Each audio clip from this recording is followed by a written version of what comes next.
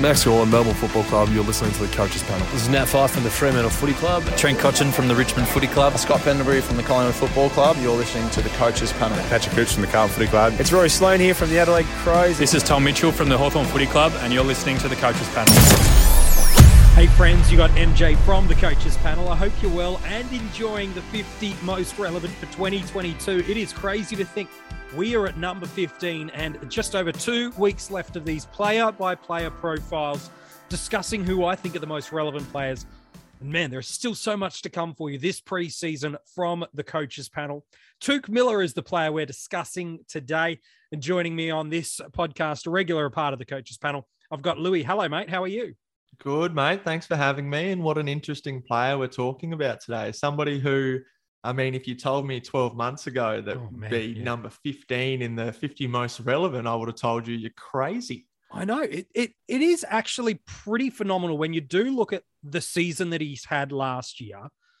His ability to do what he did, that jump is almost unheard of in terms of a guy that was draft relevant, a guy that was certainly daily fantasy relevant, but then to turn himself into arguably the most relevant midfielder in the game last year in terms of coming from the clouds, it was absolutely phenomenal what this 25-year-old midfielder delivered. His highest score last year in all formats were also his career highest scores. It was a 160 against the Hawks in AFL Fantasy and in Dream Team, while a 155 against the Carlton Footy Club over in Supercoach.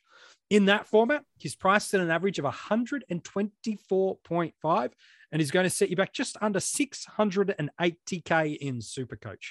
While in AFL Fantasy and Dream Team, 122.1. And in both of those formats, he clears the million club. He and Steele are the only two players to clear the million club in both of those formats. He was absolutely exceptional. And we've talked about it before, Louis. Longtime Coaches Panel fans might remember both myself and Kane have certainly been on the Touk train previously before when he was that high 80s sort of averaging mid forward. Even had Touk on the podcast. He's a legitimately good human being. We love him as a person. But there was no data trend. There was nothing to kind of indicate the uber breakout season. Like he averaged an adjusted 100 in Dream Team and Fantasy in 2020, a 105 in Supercoach. So there is a jump of 15 points per game in Supercoach and 10 points per game in Dream Team and Fantasy. But I don't think you're right. I do think you're right. I don't think anyone saw this elite level of 20, 22 points per game average bump, career numbers everywhere. It was simply phenomenal what he did. And I think it all came down to his high work rate in and around the ground is what enabled so many of these things to happen for him. Oh, we heard it all year, mate. And when you only have to look at the stat lines to be able to tell you how hard this player is working. I mean, to average 32 disposals across just a single season of the AFL is just tremendous. I mean, some of the best players that we know, players that have won Brownlows in their Brownlow winning seasons, haven't averaged 32 disposals. And of course, that came with an equal kick to handball ratio, which of course translates to fantasy scoring. He was spreading from the contest. He's got 4.5 marks per game, 7.1 tackles, which is really where that is elite. That floor gets brought up and why he averaged what he did in 2021. That was fourth in the competition total. So it's no surprise that Touk was such a good scorer. The surprise does, like you said, come from that he actually jumped up 22 points from the year previous, which nobody saw. And that was built on just pure consistency, MJ. 13 scores over 120. 11 of those were over 130 in AFL Fantasy. Just absolutely insane stuff. And that's why he's here at number 15 in the 50 most relevant today, because I think Touk Miller is going to have a bit of a statement on 2022 as well. Yeah, he's such an interesting player, and we will talk about it soon. And I'm very keen on your take, which is the backing up a 120 season across the formats is so hard to do. And so statistically, the weight of data against him doing it is very, very high. But as you mentioned through some of these ways he goes about building his score, like these are just on per game averages. That third in the competition, so fourth overall, but third per game. That shows you that defensive work rate. Fifth per game in disposals across the league. So that's the ability to get the ball. Fifth for effective disposals, meaning when he gets it, he doesn't waste it. Sixth for uncontested possessions. Now, boys and girls, it's how do you get uncontested possessions? You get into space. How do you get into space? Two ways. One, you are a terrible footballer that nobody thinks are worth keeping accountable. Or number two, which that is not the case for Touk, high-end work rate. And that is what got him there. 18th for contested possession. So he's not waiting to seagull on the outside. He's getting it done on the inside. And that is why, mate, as you so brilliantly put, he's a beast across the format. 17 Dream Team and Fantasy tons. 13, as you mentioned, over 120. 6, a huge 6, over 140. And in round one last year was his only bad score of the year in Dream Team and Fantasy that was under 80. And that was a 68. And he had a 10 consecutive ton run between round 11 and 21. That includes the multi-buy, obviously, off the back of that. He averaged 133, which is just insane. Over in Supercoach, the story is very, very similar. He was so good there too. 122.1 for his average over in Dream Team, which we mentioned. And before I do get to Supercoach, first for average in this format of Dream Team and Fantasy. Third for points. He's just 105 points away from Jack Steele. And the only reason he didn't get there is he was one game down from Jack Steele. He plays that game, ladies and gentlemen. He is the number one points and average player in that format. Supercoach, let's jump there for a sec. 18 tons from 21 matches, 13 over 120, 10 over 130, 7 over 140, and 16 consecutive tons to wrap up the year. 6th for total points, 3rd for averages, and only Jack Steele or Jackson McRae outperformed him in terms of averages. And by the way, let's look at the splits, because people look at that 122, 124 that he's priced at and go, there is no growth. Well, it's pretty hard to get growth, but post-buy in Dream Team and Fantasy, he averaged 126, while in Supercoach post-buy in the final 11 games, he averaged 130. And Louis, what I like about him too, outside of he's a clear beast and points per minute and does everything, is his consistency of 130 plus scores across the formats. Mean that even though he might not have the monster 160, 170, 180 or 200 club that some of these premium midfielders we are considering do have, his conversion of hundreds to 130 plus is some of the most elite I've ever seen, let alone against the current crop of premium mids.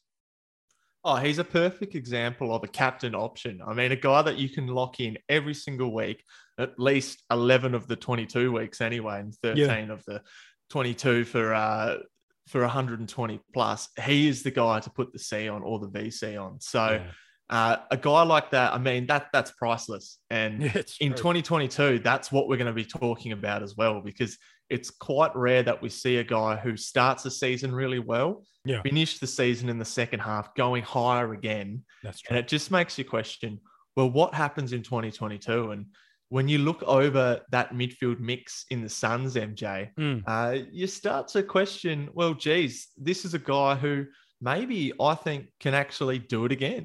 And that's a scary thought to ponder, to back up a 120 across the formats. We are talking the Gary Ablett, the Tom Rockcliffe, the Dane Swan. For super coaches, it's Scott Pendlebury. We are talking rarefied air. Jackson McRae just feels like the given to be around that territory now every single year. Tom Mitchell, if you want. We could keep going on with the guys that do it. But the back-to-back years of it is rare. I think that's an interesting point. There are two schools of thought on Touk, and I'm keen where you think is the narrative that has the most weight. One, it's actually quite a thin, unexposed Gold Coast midfield. Like after Miller, after Swallow, after Rowell, Anderson, it does fall away a little bit. Now, there are talented kids, but the experience and the players that demand possession of the ball does drop away. The player that's got the same amount of defensive and work rate ethic as him is nobody in that team.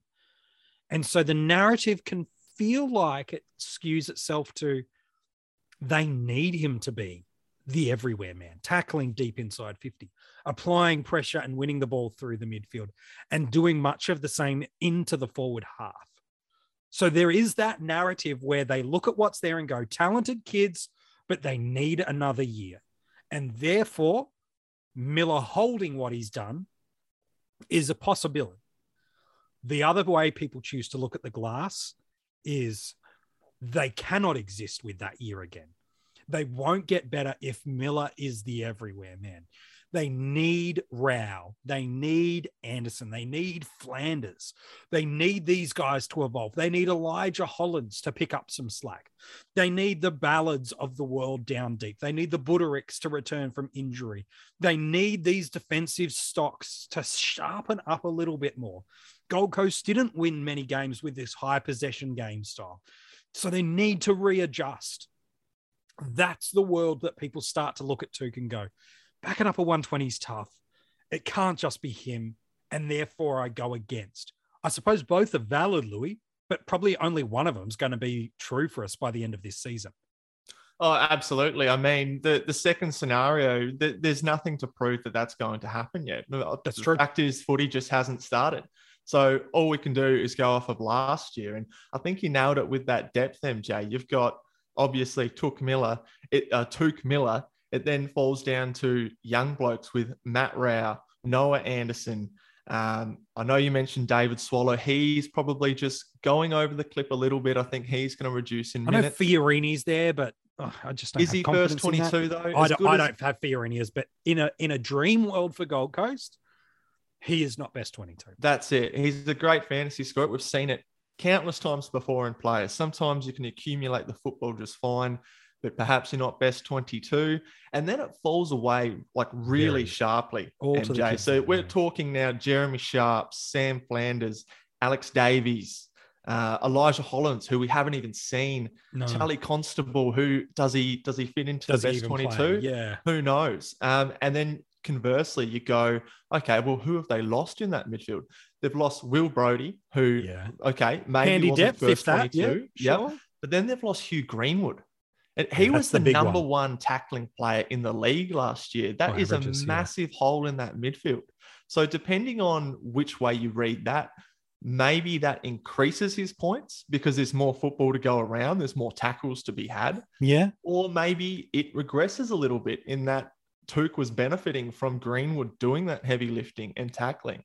You know, that being said, he was still averaging 7.1 tackles per game, fourth in the comp. So depending on which way you read it, yes, you could make a case either way. But just looking over these stats and doing my research for this podcast, MJ, it becomes more and more difficult to build a case to say that, well, Touk Miller's going to seriously regress here. Yeah, and that's the key, isn't it? When we talk about a regression in a player, sometimes you go, they're irrelevant then. We're talking, if a regression comes, we're talking minimum 115, 110 is as far as I can see him falling away. Do you see much more regression than a 110 in things not falling his way? No, I think he'll be a top 8 midfielder. Yeah. What did he average? 122, MJ, was it? Yeah, for the year 122 in Dream Team and Fantasy, 124 in Supercoach. So, look, I could see him maybe regressing to 116. Yeah, 5 to 10 at points a minimum is where it could be, yeah. To be honest, but, you know, time will tell. But for me, I think he's a bona fide top 8 midfielder, especially if his role and his just output from a football sense continues this way. I mean, I think he even made a little bit of a dent in the Brownlow, which has been rarefied air for Gold Coast players in years past. So I think they'll continue with that sort of play style, at least for the time being. But I'd be interested to hear your thoughts, MJ. I know you mentioned how Touk actually gets his ball.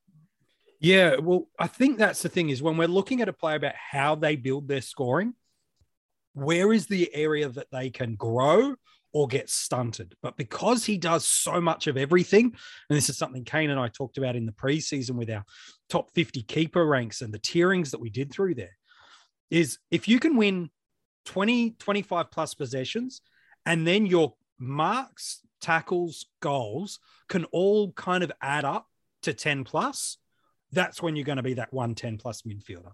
So for him to do that with 30 possessions and be closer to sort of 12 to 13 across his marks and tackles, let alone his goals, which is almost one every 2 games, it's very hard to see a drastic capitulation. I don't see that. But if I was putting where do I think things go, regression, albeit gradual, is much more likely than the retention or growth of where he's at. Both are possible, but one has to be more probable. And I'd go with I think a lot fell his way last year. Greenwood out is a big gap. Rowell, a fit Rowell coming back is important. What is the development around him? So for me, I feel like I'm more likely not going to get burnt by choosing to go against him early and going for something safer like a Macrae. Now, again, there's about 15% ownership on Tukin Supercoach and just under 10% in AFL Fantasy. Dream Team's not open just yet at time of recording. I look at those two things and go, I'm going to take him on, but I'm going to want to get him quick, because at that price point, even if he does a 120 to start the year, he will regress a little bit due to the magic number and the way the averages roll through. But if he does average 115, 120 over the first 6 weeks, he won't drop that far away, Louis. And by the end of the year, man, these big dogs that are so expensive, unless they have a poor start, good luck chasing them, because the buy low, sell high component of fantasy completely goes out the window at that point. That's it. And history does suggest in 2021 that he is going to be a guy who consistently does that 120, 130. So as a starting pick, yes, okay, it might be something that you steer away from. And to be honest, with his ownership, I don't think he's going to be someone that hurts you too much. So 1 in 10 coaches is starting him. But then you have to go, okay, well, how many of those coaches are competitive year on year? I mean, I'm sure there's a plethora of coaches out there that went, oh, cool. Averaged 122 last year. He's the top player in the competition. I'll just pick him. I'll just put him in my team, set and forget, see you later. Yeah. So we're talking an even smaller percentage now. So I think because of that, it's not such a concern. He's someone that you can upgrade to and be extremely confident in sort of scoring those 120 plus scores, provided that you do see that early on in the season, of course.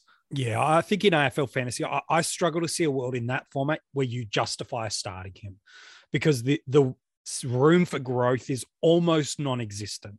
He would need to go nearly a 130 to hold that price point.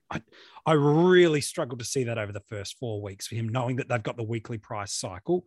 And then I look at guys that are in that 105 range and go, man, there's some guys 105 to 95 range even that could go the 125 over 4 weeks. Like, tell me a Jai Simpkin couldn't match him for 4 weeks. Tell me an Andrew Brayshaw couldn't match him for 4 weeks. Matt Crouch, who we spoke about yesterday, even just 4 Kelly? weeks. Yeah, Josh. Well, I couldn't. All right, fine. Yes, Josh Kelly. I was trying to avoid saying him so that it wasn't confirmation bias. But that in that format for me, I just can't see it. At least we're Dream Team and Supercoach where you go, I've got him. I don't have to worry about chasing him. And he's going to be around the mark. I'm overpaying, but once I've got him, I own him and the price doesn't matter. So in those formats, I get it a little more. But in AFL Fantasy, where every dollar matters, and probably barring 1 or 2 selections, every player you have, you're needing to get cash increases out of, I just can't value him as a starting squad. But the other formats, I at least see why you're keen on him. For me, he's an upgrade, though, because I do think he slides back anywhere between 5 to 10 points per game, which, to your point, still makes him a top 8 midfielder safely. But if I can take 100K off what I got to pay for him to get, I'll happily do that. It's then the game is, can you capitalize him on his cheapest price? And that's the name of the game. So Louis, then what do we do with him with drafts? because the first 5 or 6 picks of a draft in any year sometimes feel quite predictable. Whereas this year, I feel like you could almost justify about 5 or 6 different guys at that first pick. Where do you think he lands in that first round? Oh, look, he's fully deserved of obviously a first round pick, but we've seen the depth that we've got up forward, in defense to a lesser extent. And then obviously we've got the 2 rucks, and maybe you could extend that out to 3 if somebody's very bullish. But once you start looking at it, you go, well, hang on. I might be able to get Touk Miller late in the first round because, and we've spoken about this before, MJ, somehow he's just one of those guys. Jared Lyons is one. Yeah, good contrast. He's not a sexy pick. No. You know, you look at your Jackson McRae's, you look at your Clayton Olivers or Tom Mitchell, but I'm sort of more talking the guys that are a little bit a rung below, but you're more confident in using. So I think a Clayton Oliver probably is the best example of that. He's someone, name value, I'll take that. You might even see someone who's bullish on Sam Walsh go a little bit earlier. Yeah, so that's true. I can see him sliding late into the first round if you're in a draft like that, and you'll be a very, very happy coach. Oh, if someone said to me I'm at pick 7, 8, 9, somewhere in there of a 10-team league, and Touk just happens to glide to me, who again is the highest averaging player in Dream Team and Fantasy last year.